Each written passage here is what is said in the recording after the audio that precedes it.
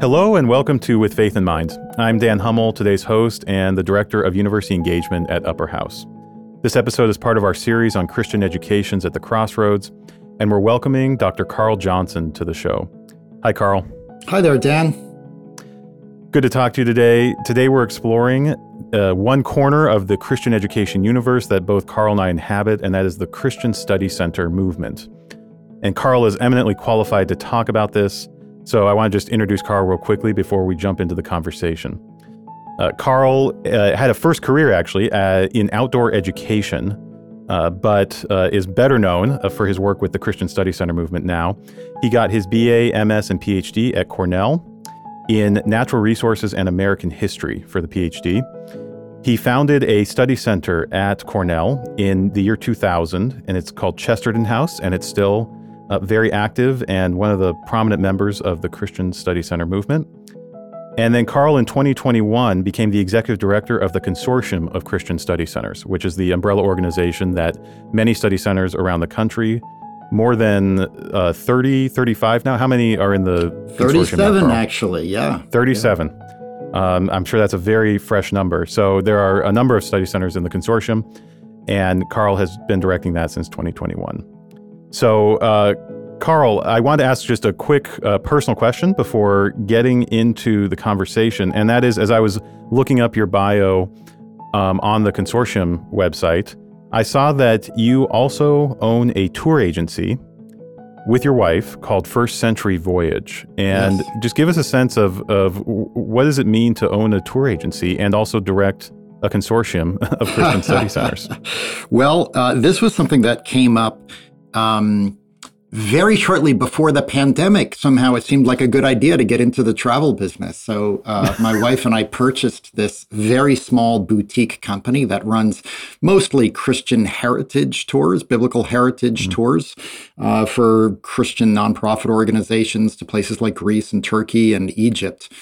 And so this is what we were just starting to get into in 2019. And then the pandemic had other ideas for us.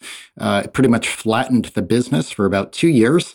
And if there was a silver lining in that, it's that it got me back into campus ministry work. So in 2020, I actually spent most of the year helping get the Octet Collaborative, the Christian Study Center at MIT, launched. And by January 2021, I was in this seat as the director of the consortium. And my wife is stuck running the business. She's actually in Italy as we speak.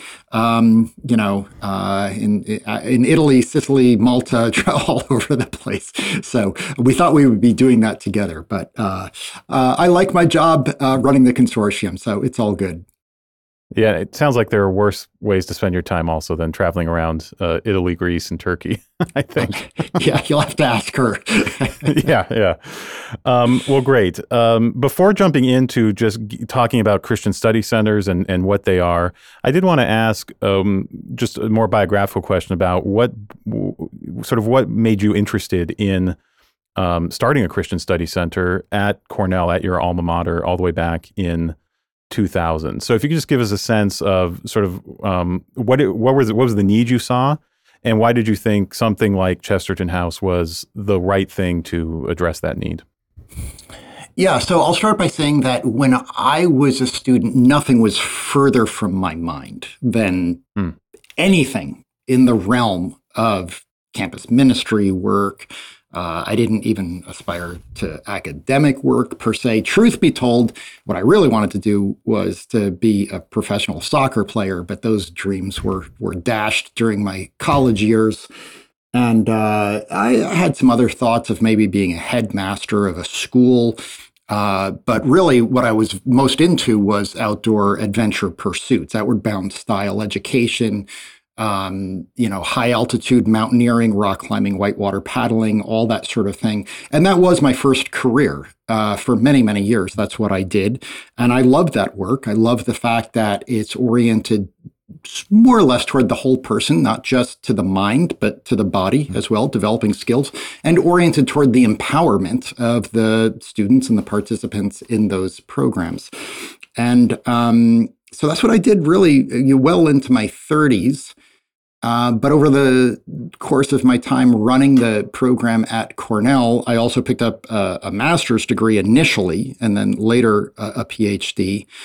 And I started to get a little bit sort of frustrated with, two things, frankly. One was the way in which the university seemed to really bracket or ignore questions of meaning and purpose, essentially religious questions. So there's a kind of rigid secularism at a place like Cornell University that I thought was just frustrating experientially. But the other part of it was I also felt kind of frustrated with the church experience that I had, where I felt like these same sorts of questions also were not being opened up and explored. So there seemed to me a kind of white space, like who's really talking about what matters most? What does it mean to be human? How should we live? What is the good life? People study philosophy. Philosophy is purportedly the love of wisdom, but we don't even talk much about wisdom as such, right? So I pulled together a group of pastors and professors. This was, in the course of my graduate studies. And I said, hey, I think there's an opportunity here for us to do something new, something that is sort of has one foot in the academy and is very academically responsible, plays by the rules of the game in every way, has the good of the university in view. But on the other hand, has one foot in the life of the church and has a respect for tradition and the intellectual resources of the tradition. So that was the initial concept. I didn't know what it was going to look like in practice, but that was kind of how the impulse, was born. Yeah, and that resonates a lot with how we talk about ourselves here at Upper House. I think this is a good transition into thinking more broadly about study centers as just a type of organization or ministry, if you want to call it that. What, and maybe you would say something similar in terms of what the mission of study centers are. They're filling that white space. But as you go around and you introduce study centers to different people who don't know anything about them, what is unique about the Christian Study Center movement or Christian study centers as a form? What are their unique traits, or what is the unique offering in a pretty crowded space where there's a lot happening in the university and in a maybe a more traditional campus ministry environment? Where do Christian Study Centers stand out? Yeah, so to come back to this landscape where the church and the academy seem to occupy somewhat separate spheres and don't have a lot of overlap, Christian Study Centers mix that up a little bit. And one of the ways that they do that is by bringing in speakers who are at once scholarly and yet free to speak in a Christian voice. So most study centers have some kind of a public lecture series, perhaps in addition to that, discussion groups or symposia of various sorts, where you don't actually have to bracket your religious tradition to walk in the door. So it's robust academically, but it's not anti-religious, so to speak. So public lectures, discussions, that's one of the distinctive features of most study centers. Now, most study centers in recent years have built out their programming in other various ways. So, for example, fellows programs have become a hallmark of many centers. These are cohorts of students. It could be small, could be dozens of students who are together for a year or two, go through a series of readings, great books in the Christian tradition or something like that. Most of these are non-credit, so they're sort of like co-curricular. Occasionally they have some sort of a certificate attached to them. Some study centers have residential ministries, actual, houses where students are living together in a kind of 24/7 community that has some kind of liturgical rhythm, either by the day or according to the liturgical calendar of the year. And yet, I can describe study centers according to these sort of elements, but it's a little bit like trying to describe a chair. You say, oh, it's got 4 legs or whatever. And then you have to ask a question. Well, what about a beanbag chair? Is that a chair? Right. And you realize that these elements, these are what a study center does. It's not what a study center is. And so to dig a little bit deeper, you have to kind of get more into the mission and the purpose of a study center. So the most concise way I could describe a study center is that it's a hub of Christian community and learning. It's a place where people gather. Now, even that's a little bit complicated because not all study centers have their own physical space or place to gather. And yet, I think every study center is a place in the sense of a community of people who are gathering, even if they're gathering in different places. And they're having certain kinds of conversations around faith and work, faith and vocation, around the good life, human personhood, this sort of thing. One of the things that struck me when we've talked to Charlie Cotherman in this series as well, who has written a history of the Study Center movement, was the importance of hospitality to at least the history of where study centers come from. Can you talk a bit about hospitality and what comes to mind when you think of hospitality? We talk a lot about that here at Upper House. I think we mean it in a few different ways, but what do you think about when you hear hospitality in study centers?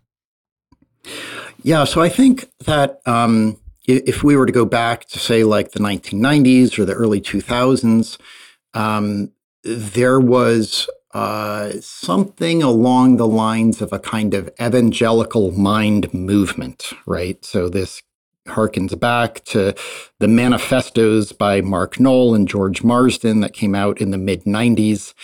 And there was a really strong emphasis on the integration of faith and learning or of thinking Christianly. So it's very oriented toward the life of the mind, both for better and for worse, I think. And then over the years, more and more centers started to emphasize hospitality in addition to the life of the mind. And for the most part, I consider this to be kind of a good move because I think it takes into fuller account the complexity of human personhood, right? That we have bodies, we're relational creatures, right? We're not just brains on sticks, in the famous phrase.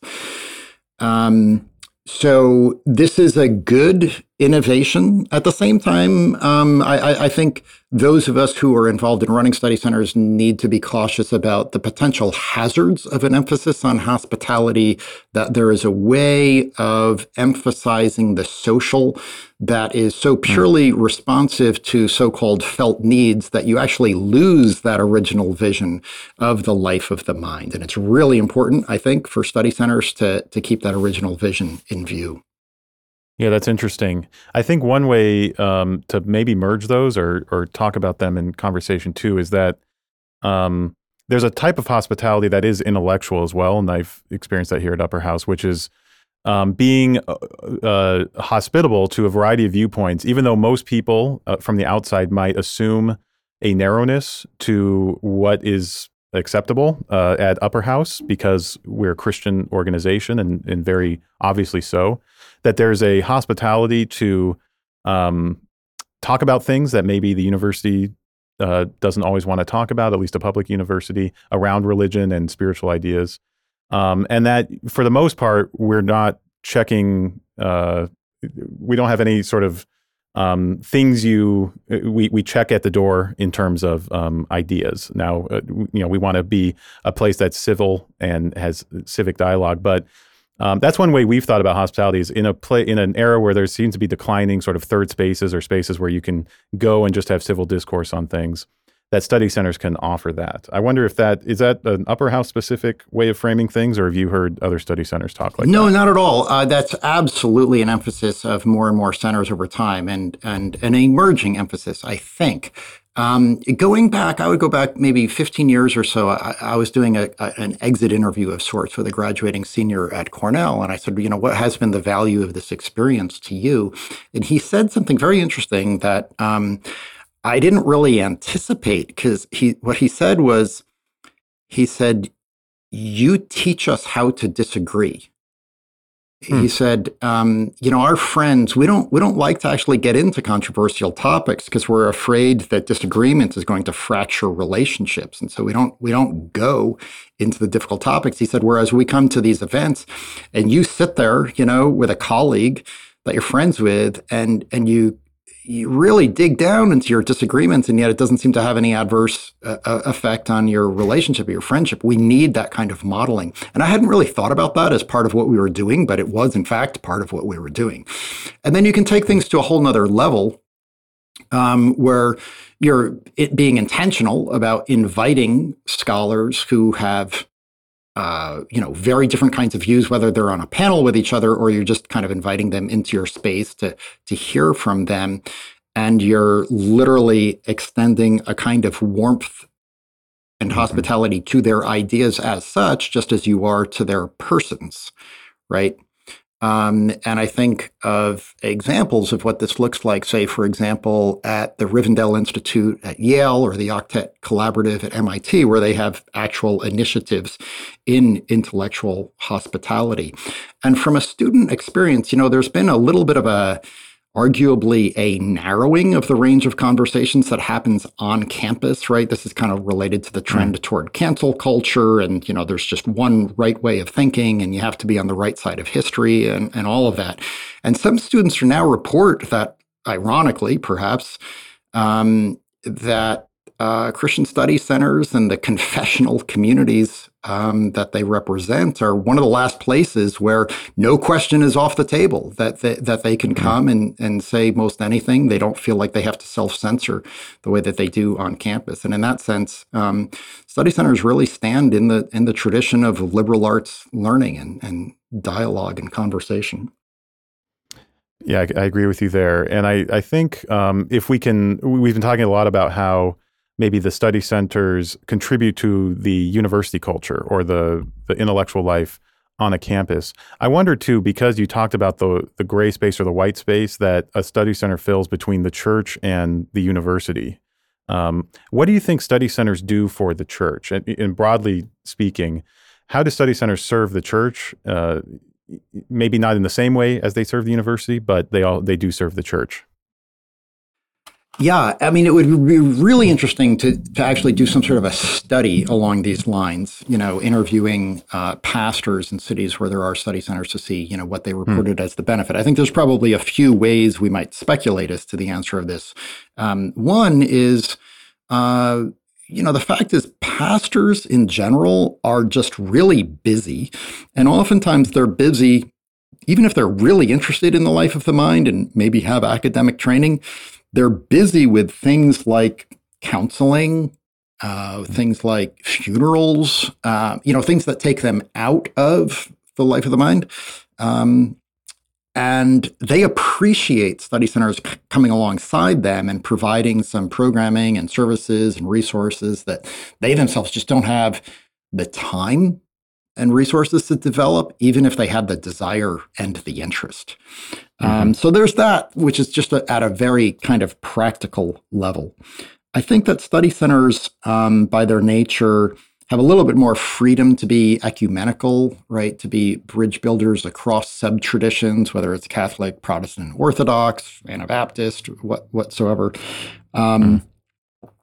And they also tend to have a bit of a focus on recovering historic resources within the tradition, going back over the 2,000-year history of Christendom and sort of mining those intellectual resources and bringing them back up into the present. Out of necessity in some ways too, right? Or out of a certain motive to reach the most broad Christian community as possible.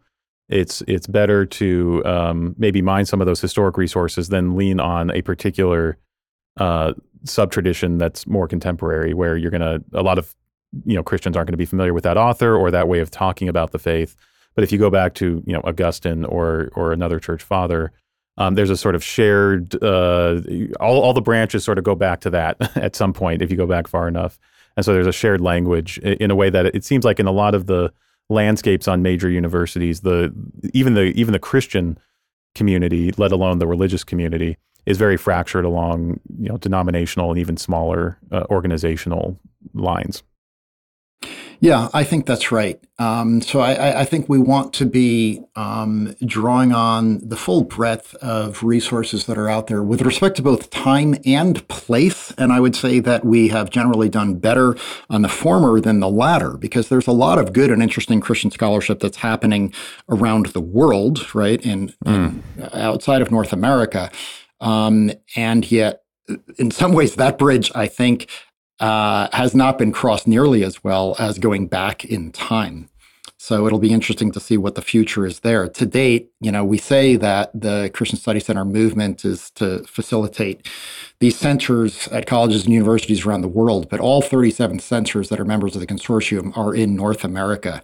And while I have conversations with folks elsewhere all the time, it's been much harder for them to get off the ground institutionally. And so we may need to turn some sort of strategic attention and resources to see how we can turn it into, more of a global movement. In those conversations and in your reflection, is there any particular reasons why, in the negative, why study centers are harder to found in other parts of the world, or conversely, why they're so popular in the U.S. or North America?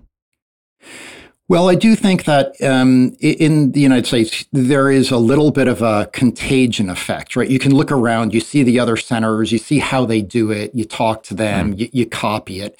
A big factor has to do with the role of philanthropy. The United States has a very robust culture of philanthropy, and there's the tax advantages for philanthropic giving. When I talk to these folks trying to get centers started in other countries, they report oftentimes just not really having that kind of a culture. There may also be reasons along these lines that are more complicated. So we talk about study centers as sort of attached to or inhabiting secular universities. And our very concept of the secular is itself a somewhat cultural concept, right? So when I talk to folks, say, down in Rio de Janeiro or whatever, the university there, it's like simultaneously public and Catholic and yet experienced as secular. And that's just, Right, it's like a different kind of an experience in an institution than we have here, right? So how do you create a Christian study center at an institution like that? There's not really a model for them to follow that's as easy and obvious. It's very interesting. And it does a lot of even the way we frame the need and the history, thinking back to Charlie Collerman's book, is very Anglo-American, I guess, would be the right container for it. So that makes sense. I wanted to talk a bit about the importance of intellectual formation as part of what study centers do, but also think about this in a little broader sense. And I'll just give a really short version of my own story as I entered a study center a few years ago here at Upper House, which was I came in very much interested in doing intellectual formation work. That is, exploring ideas and really exposing students and faculty to some of the great thinkers and some of the great texts, and grappling with them and thinking about how those ideas intersect with ideas in the university today.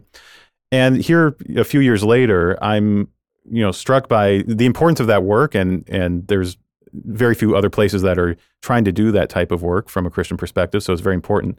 But how that is very much not something you should do in isolation, and that other types of spiritual formation should be happening at the same time. And I wondered if you just had any reflections on how do you think about intellectual formation in the relationship to a broader, well-formed Christian life. And maybe there's a tendency on one side to dismiss the life of the mind as not really relevant to the faith, and another side, and maybe this can be found in some academic circles, that really the ideas are what matter. And if you get those right, then everything else will somehow naturally follow. And I think a lot of the study centers are trying to find somewhere in the middle where there's a community aspect and an ideas aspect, and maybe a personal aspect as well. But would love to hear your thoughts on that. Yeah, so I think that at least for some of us, and perhaps this was especially the case for those of us who were, coming of age, at least academically, intellectually, in the 1990s, when there was this newfound emphasis on the intellectual riches of the Christian tradition, not just in the books that I mentioned previously, but you've got resources like, say, for example, the periodical Books and Culture, and there's the Mars Hill Audio Journal, and there's the Richard John Newhouse journal, First Things. First Things, yeah. There was the Veritas Forum that got started in the mid-90s. Right? So there's a lot of activity going on, so much so that even the Atlantic Monthly did a cover article entitled The Opening of the Evangelical Mind, or The Opening of the Christian Mind, something like that, right around 2000. So it's kind of an exciting time, and there was a lot of energy around the life of the mind among Christians. But then you also come to the point where you realize that the emphasis on the life of the mind, even for a Christian, can be kind of Gnostic, right? If it's on its own and not connected to the rest of our person, and even more importantly, to other persons, right? So there's this communal dimension to the Christian life that's really irreducible. And the life of the mind is, of course, never disconnected from the life of the body and the soul, spirit. So we have to always keep these things in a kind of more holistic frame of reference. And I think that this is actually one of the things that Christians in general, Christian study centers in particular, actually have to offer to university communities, right? Because universities actually do intellectual formation arguably pretty well in terms of like training for knowledge, developing intelligences of various sorts, developing, skills in all kinds of fields. I mean, we're probably better at this than ever before in history, arguably, but in fairly narrow kinds of ways, right? So things like developing character, training citizens. These things are increasingly bracketed and set aside. Universities don't really know what to do with these because they seem to require a vision of the good life that is kind of irreducibly religious. And training in these areas entails something along the lines of discipleship, and universities are very uncomfortable with that notion. Stanley Fish has written on this, basically said we should just lose all concept of training and character and citizenship and just train people for skills for the workplace. And I think a lot of students find that ultimately not altogether satisfying. And so there's an openness to these so-called big questions. And when we hold events on them, sometimes we find 500, 600, 700, 800, 1,000 people show up because they're really hungry for these kinds of conversations. Yeah. I wonder too, one of the critiques, I guess, of modern university life is the tendency towards specialization and emphasizing, narrowing and narrowing maybe fields of knowledge to get at, and maybe part of that is the ever increasing difficulty, at least in some fields, of getting new knowledge, and you have to further and further specialize, get more and more of the knowledge behind you before you can make new discoveries. Do you see Christian study centers as some type of counter offering to specialization? Like, is it a site where people should be integrating versus specializing, I guess? Is that a way to frame what's going on, or does that miss the mark? I'm not sure. I'm just thinking out loud right now. Yeah, so there's no question that there is, in fact, a relationship between specialization and secularization. We don't have time to get into the complexities of what all is meant, by this term secularization. But one aspect of it is simply specialization. And I think specialization is neither good nor bad. There's lots of good aspects of specialization. I mean, we all benefit from it every time we go to see a specialist in the medical field, just to take one example, right? But there's also, the ideal of knowing everything about something and something about everything, right? So the latter part of that, the something about everything, is the generalist approach that, harkens back to the ideals of great books, curricula, liberal arts learning. And I think that as certain majors in particular, my son is studying engineering at Cornell, require almost every credit hour, to be in your particular major. There's just very little breathing room left in the coursework for courses in, history or literature or what have you. And so the fellows programs and other programming of study centers seem to be stepping into this space and providing something like the liberal arts dimension, the generalist dimension of the educational experience for students. And this might actually be a good kind of, I don't know, truce, if you will, between the universities and study centers, where the specialized training happens in the curricular part of the student experience. And, questions about the good life are in fact bracketed and set aside. And then you have confessional communities, need not be limited to Christians, right? Where people can gather with their affinity group and delve into the texts of their various traditions to consider the ends of education and the ways in which we could or should be shaped into persons. Reminds me of your reference to a truce. Reminds me of a much earlier episode in that, which would be the sort of early 20th century, where a lot of public universities like UW-Madison invited churches, denominations, mostly Protestant denominations, to plant or sort of buy land around the university and create university churches as a way to basically outsource moral formation, as that was getting out of the curriculum. A place like UW was founded where students had to take classes on morals, classes on apologetics, and those were getting moved out of the curriculum. But of course, there was still an interest by students and by parents for those to happen at the university. And so instead of trying to cram that into the ever specializing curriculum that was turning into majors and different schools, the university just said, why don't the Presbyterians and Baptists and Catholics just put churches right next to campus so the students can go do that over there, and then they can do the specialized stuff on campus. So it seems like we're in that same story, maybe in obviously different stage, with slightly different boundaries on that. Yeah. But it seems like a similar division of labor there in some ways. So your show is entitled, what is it? Education at the Crossroads?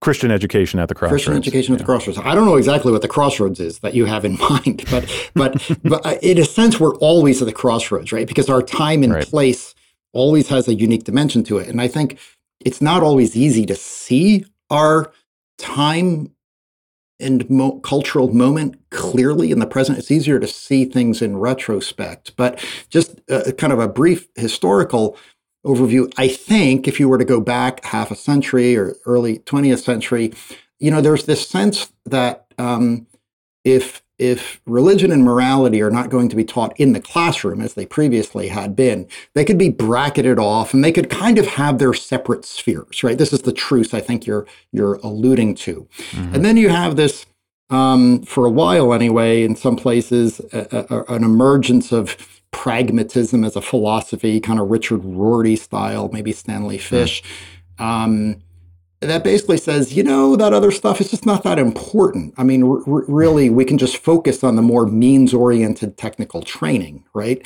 And Christians were trying to hold on to this notion that truth still matters, truth is important, and we're oftentimes roundly ridiculed for talking about this silly thing called truth. Well, it feels to me like in the last few years, bringing up to our cultural moment, that we've seen some of the ill effects of trying to bracket notions of truth, right, in the political sphere. And all of a sudden, everybody seems, maybe not everybody, but a lot of people are pretty unhappy with this. And so there's like a kind of a new openness to the fact that, okay, maybe truth does matter. Maybe pragmatism isn't the holy grail of education. And I think there's like at least a little bit of a reconsideration that might be going on right now about how do we recover some semblance of character or telos in the educational project. So I don't know where things are headed, but I'd like to think study centers are well positioned to be conversation partners in those conversations. Yeah, and just one last point on that, and then we can move to the next question. But also that study centers are trying to do this in concert with the university, or in alignment to as much as authentically both sides can be in alignment. There's going to be differences, but in a way that, when we have students in our fellows program, we really want them to succeed as engineering majors or biology majors or the rare history major, but they're there sometimes.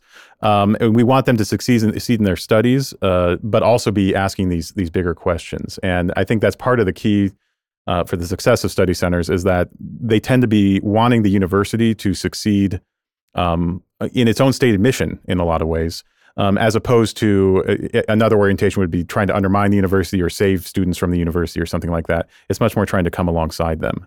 And I think that'll probably be a secret to, or an ingredient to the success. Yeah, so these research universities, we sometimes call modern research universities, and they raise all the issues of modernism more generally and kind of postures toward modernism. And Christians have adopted a variety of often unhelpful postures toward modernism, sometimes very kind of reactionary, sometimes triumphalistic, sometimes withdrawing from institutions of high culture, right? And so I think this is one of the defining aspects of Christian study centers, is a posture of thoughtful Christian presence, entering into the community with the good of the other in mind, being advocates of the mission of the discovery and dissemination of research and knowledge, and an interest and a willingness to, in essence, share power, to not feel like we're here to take over or to say we won't play your game, if we can't have it by our rules, but to just inhabit the place, as faithful Christians. Yeah. So Carl, as the executive director of the consortium, you probably run into all types of people, many of them positive on the study center movement, but I'm sure some have questions or critiques. What are the most common critiques or sort of points of skepticism people have about study centers and even the study center movement? Well, for starters, I don't know of anybody who has really put a kind of critique in writing anywhere. I don't know that the movement is actually prominent enough to have provoked such a thing. It'll be an honor when someone critiques the movement. I suppose. That'll be great.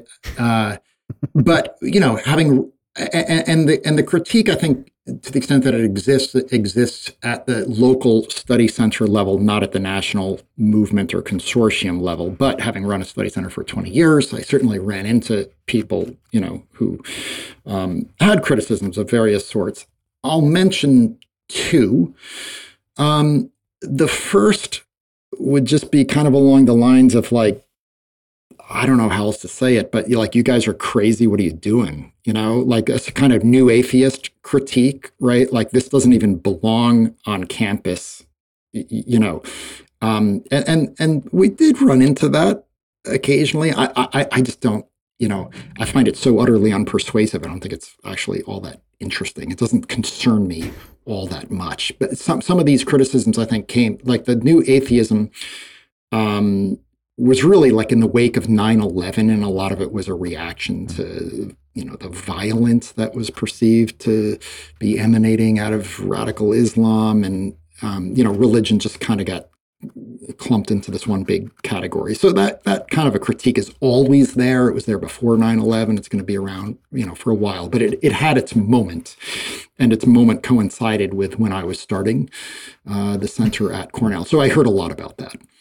Mm-hmm. The other critique that I think is more concerning, more trenchant, and something that we really need to reckon with is the lack of diversity in the movement, in particular, the lack of racial diversity. Arguably a lack of diversity with respect to sex among the leaders of the centers as well. There are aspects of this that are complicated, right? There are reasons why men in general, white men in particular, perhaps feel better positioned to just quit a job and start something entrepreneurial, which is generally what's required to get a study center started. And even with respect to fundraising, there's some evidence that, men have an easier time fundraising, and in particular in the church community than women do. This is not something that has a technical solution that can be implemented with a 3-year plan, right? This is a long game, but I do think that we have seen over the last generation or two, a huge diversification, racially and otherwise, of the students involved in campus ministries. So we saw that, I'm going to say, maybe starting in the 80s, but more so in the 90s. So in the 80s, a lot of campus ministries were probably 90% white. And by the end of the 90s, they were, in some cases, 90% non-white. I mean, that was a huge difference. And there's all kinds of reasons for that, going back to the Immigration Act of 1964 and what so forth. And then we saw a delayed effect at the level of faculty. I was involved in convening a Christian faculty group in the 90s that was, 80+% white men. And today, that same group is 80+% non-white male. I suspect that demographics alone will result in the diversification of the staff of the study center movement. There may be ways in which we can take strategic steps related to that, but that's a legit criticism. The lack of voices from other cultures, the international Christians, what is related to that, which I referred to earlier. Let me add one more critique I've heard and just get your response to it, which is that some, and maybe this isn't study centers as a form, but maybe a bad version of them, is a study center can become a bubble in a pluralistic university where Christians can hang out and sort of be with each other and sort of not fully integrate into the broader community. And having space, usually having property actually assists that. It allows for an actual physical, geographic isolation from the rest of the university. And so many of the students who engage at a study center basically are more at home at the study center, and then they sort of go out into the university when they have to go to class or something else.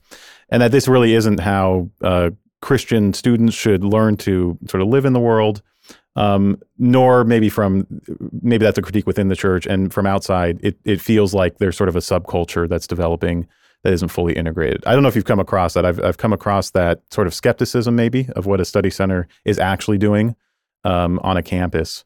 I wonder what you think about that. Do we have another hour? There's so much that could be said here. I'll start with an anecdote. Many years ago, it might have even been before we started Chesterton House, I can't recall. I was involved in hosting the psychologist Paul Vitz from NYU. And he had this sort of analogy where he said, if there's a group of people having a conversation about something, and I'm finding it challenging to sort of get into the circle of conversation and to find my voice and have an influence in the conversation, one of the alternatives is to start a new conversation circle and to start a better conversation, and then to start inviting people into that circle. And in a sense, I think that's part of what study centers do, right? We're not just trying to enter into the university community, although we do want to do that, but we're also starting something altogether new. We're starting some new conversations, and those conversations are not closed. We have the freedom to invite others into those conversations, and hopefully those conversations will spill over into the conversations that these people are having elsewhere as well. So there is a little bit of this, we step back and separate from the larger institution for a time, but we do so with a view of stepping back into that larger community, with a view toward reinvigorating the culture and the conversation of that larger community.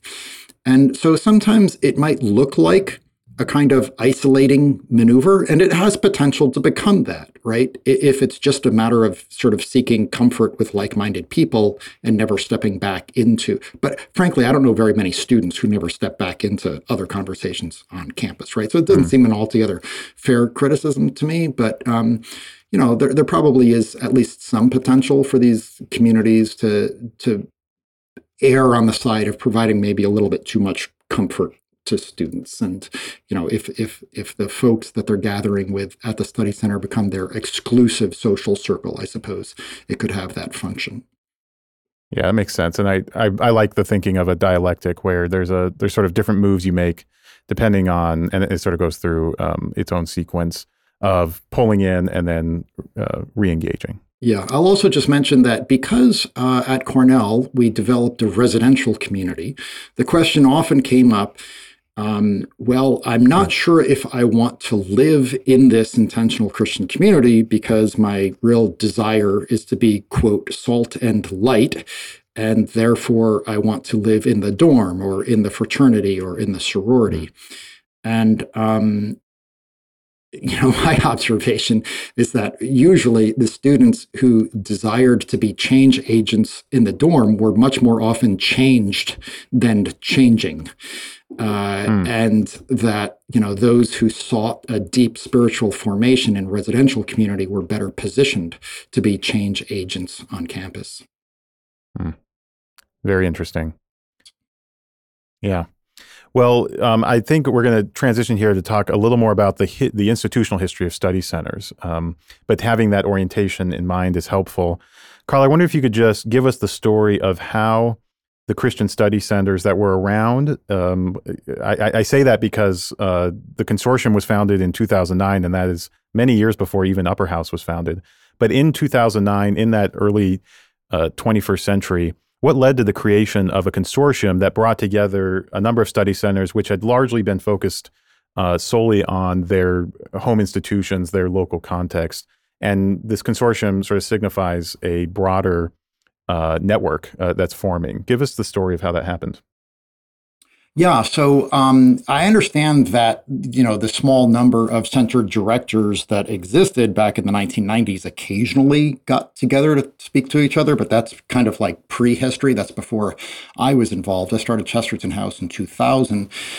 And for the first several years, there were no get-togethers. And in 2007, I invited the other directors I was aware of, and it's hard to recover what a scattered landscape it was because I didn't know who all these people were, and it wasn't even clear exactly which ministries counted as study centers, right? There wasn't a clear demarcation, but I invited about a dozen or so folks up to Ithaca for a long weekend.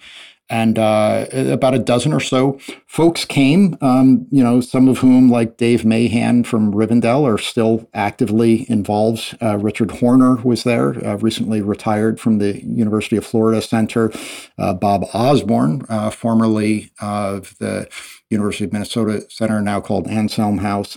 And we sat around for about 3 days talking. We shared best practices. We also shared what I like to call worst practices, the sort of war stories of things that had not gone well. We also invited philosopher Nick Wolterstorff to join us. And he was with us during that time as well. And he just sat in on the meetings and gave us a kind of charge of sorts, talked about what he thought were the possibilities of the future of the movement. And this was in early April 2007, and we had this huge snowstorm, and everybody got snowed in, and everybody was stuck here for an extra 24, 48 hours. And it was great because the conversation just continued on and on and on. So that was a seminal moment for me, and I think for others. And then actually we formed the consortium in 2008, technically. That was when we kind of did the bylaws and the incorporation. And then 2009 was significant because that was when Drew Trotter became our first director. And it was a couple of years after that we started holding the annual meeting. I think the first one was in San Francisco. We had maybe like 20 people there. And, if you look at the photo, you can see some people there. I believe Edward Dixon was there, and he had not yet started the center at Duke, but within a few years, you had a center at Duke. And, at each annual meeting, more and more people show up, and some of these people are starting centers. And, now we're up to 37 of them.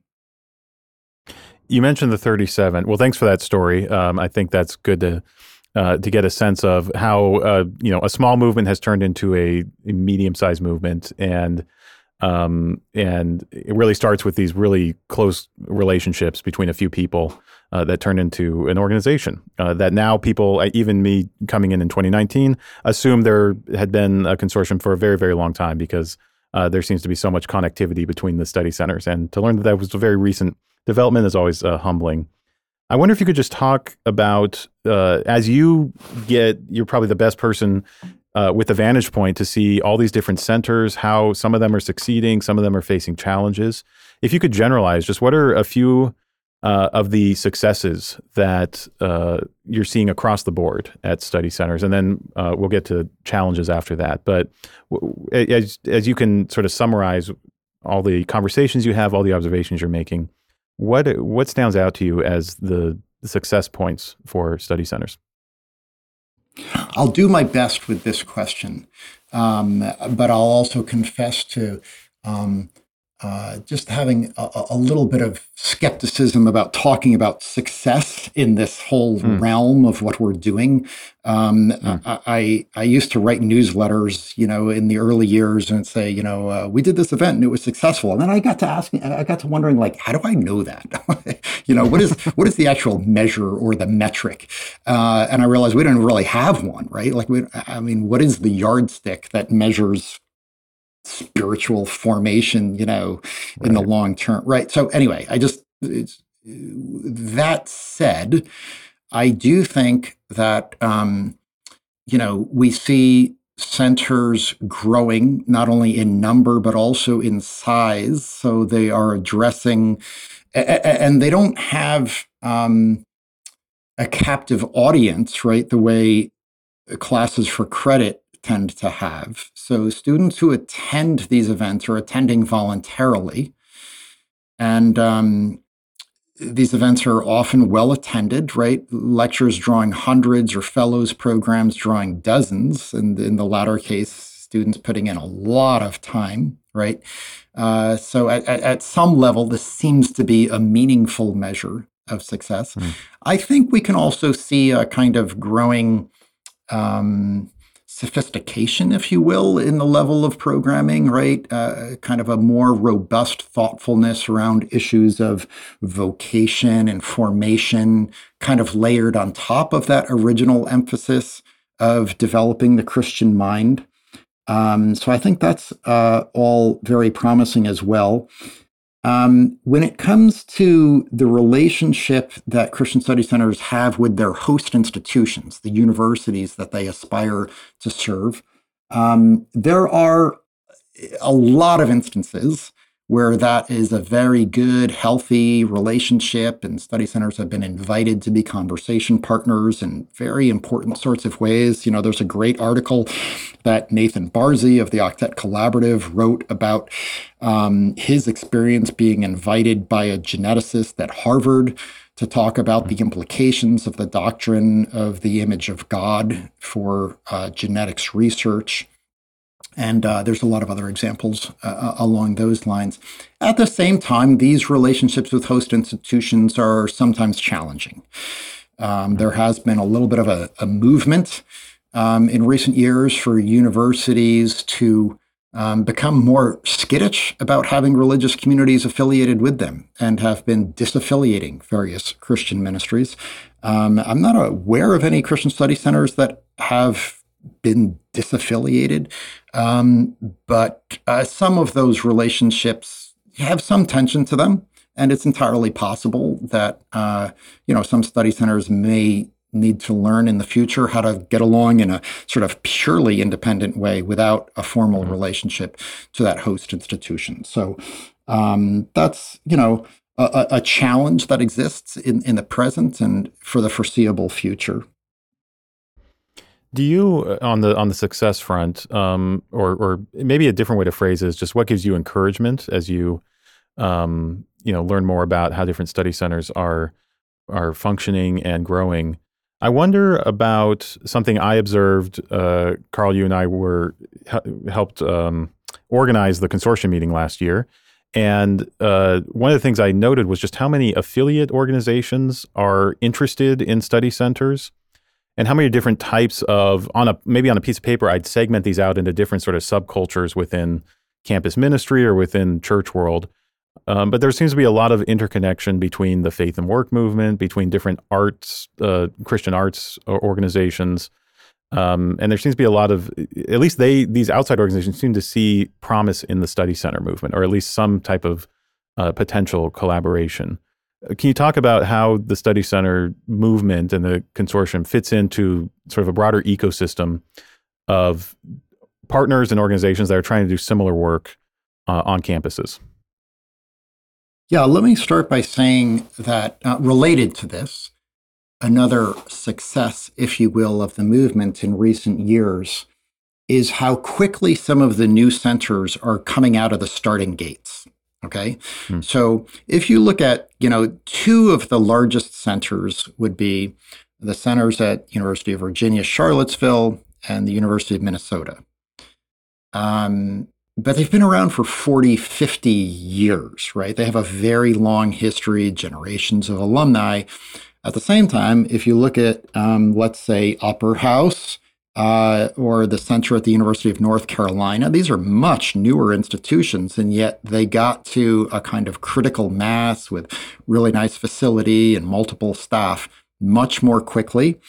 Even on a slightly smaller scale, if you look at the centers like, say, the Wheelock Society at Dartmouth, the Octet Collaborative, or even the emerging center at the University of Michigan, which is still just a steering committee, less than 12 months in, all of these are getting started and developing a kind of critical mass much, much more quickly than was the case with hardly any of the centers that some of us were trying to start 20 years ago. There's lots of reasons for that, but I will say this is very encouraging to me. I think it bodes well for the future. And I think it's one of the reasons why a lot of these other organizations that are not study centers that you're referring to are really interested in the movement and, trying to partner in various ways. So I think most any Christian ministry that has some kind of a curriculum, product, service that they're hoping will impact the next generation, they need a means of connecting it to the next generation, right? So how do you do that? Study centers seem to be a kind of effective point of connection, right? So, just take as an example, maybe say like, the Windwriter Institute is generating all these wonderful films, right? And they're really well designed for discussion groups with students. How do they get them in front of students? Well, in the Christian college world, you can, sort of go through CCCU, right, to which Christian colleges belong as members and kind of roll it out to campuses.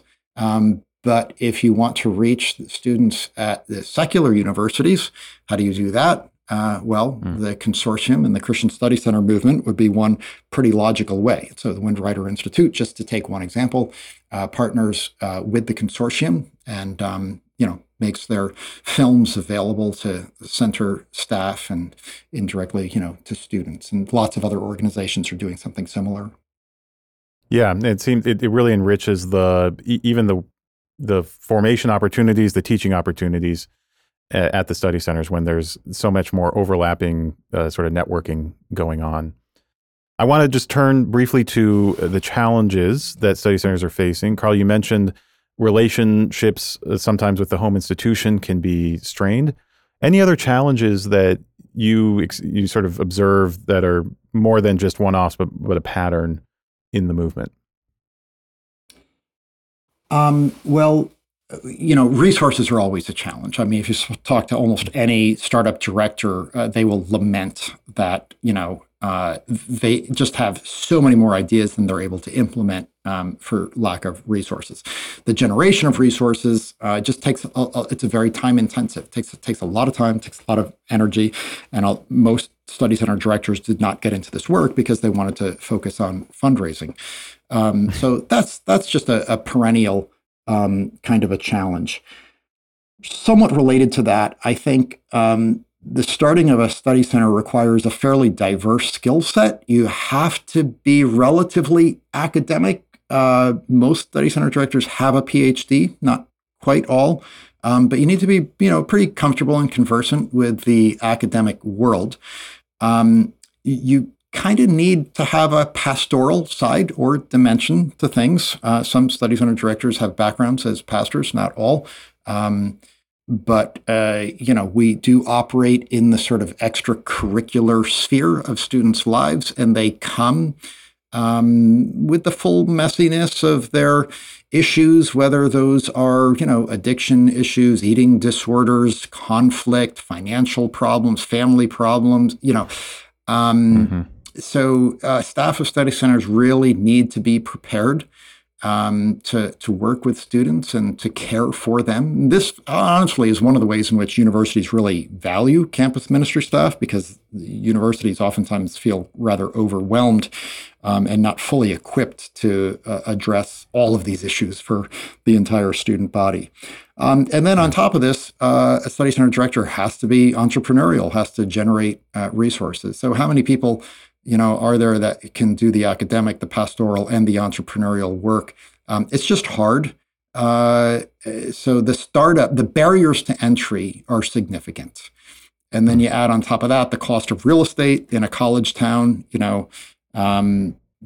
Cambridge might be the worst place. San Francisco, tough neighborhood, but almost any place, it's just expensive to acquire property and to develop it. So the barriers to entry are pretty significant. Yeah, and then to take care of the property. So that's maybe a fourth hat is that you're the landlord often as well. Yeah, I remember at the time I was on vacation, I got a phone call and property manager says there's a skunk in the window well, like what do I do? And there's so much stuff like that. Yeah. I think that is definitely a challenge. I have appreciated in a much different context at Upper House here, where we do have a pretty large staff, but being able to frankly come out of an academic culture and learn a lot of different skills that you're not encouraged to learn about as an academic, but skills around entrepreneurial, drawing up budgets, thinking about managing people, other things. You do get a lot of exposure to that stuff in the study center context. Carl, I want to just end with a question about the future. And, as we look at Christian education as a whole, in maybe the next decade, we can limit it to that. What hopes do you have for Christian education? And then what hope do you have for the study center within that vision? Sure. So the way you framed the question is interesting. You said, well, what are the hopes for Christian education? You didn't say what are the hopes for the Christian Study Center's Christian Study Center movement. So I'm kind of glad you framed it broadly. The reason being, sometimes people talk about Christian higher education as if that refers exclusively to Christian colleges and universities, right? But I don't want to make the equal and opposite error of talking about this as if Christian study centers are the entirety of, Christian education. So I think my first hope, as strange as this may sound, is that I really want Christian colleges and universities to flourish. I think they're a very important part of the landscape, intellectually and otherwise. The Christian scholars and the Christian scholarship that's taking place at these institutions is really important to the educational landscape. And I say this partly because I know the headwinds for these institutions are significant. Enrollment and finances and what have you are very tough. And I think that, we should all do whatever it is that we can to try to preserve this important variety in the educational landscape. And then at the same time, I guess, in the past, as a parent of college-bound students, you look out at the landscape and you see secular universities on the one side and you see Christian colleges on the other side. There's different advantages and disadvantages to each of these choices, but it does tend to be a little bit of a stark choice between the two without a lot of middle ground. And I would love to see a future where that choice is not so stark, right? Where the opportunity to send a child to a so-called secular or preferably a pluralistic institution, whether it's a state institution or a private institution, wouldn't be secular in the militant sense of secular, right? But would be pluralistic in the best sense of pluralistic, an institution that includes multiple robust confessional communities within it, including Christian communities, right? So that would be my hope, is that Christian parents and college-bound students would not feel like the choice is stark and that opting for a pluralistic institution comes at some huge expense of their educational experience. Well, we agree with that here at Upper House. Thank you, Carl, for your time today and for your work with the consortium. Thanks for your time. Thank you. It's been great to visit with you. Thanks for joining us. If you've enjoyed today's podcast, be sure to subscribe and give us a rating on your favorite podcast app. Also, be sure to check out our upcoming events on upperhouse.org and our other podcast, Upwards, where we dig deeper into the topics our in-house guests are passionate about. With Faith in Mind is supported by the Stephen and Laurel Brown Foundation. It is produced at Upper House in Madison, Wisconsin, hosted by Dan Hummel and John Terrell. Our executive producer and editor is Jesse Koopman. Please follow us on social media with the handle @UpperHouseUW.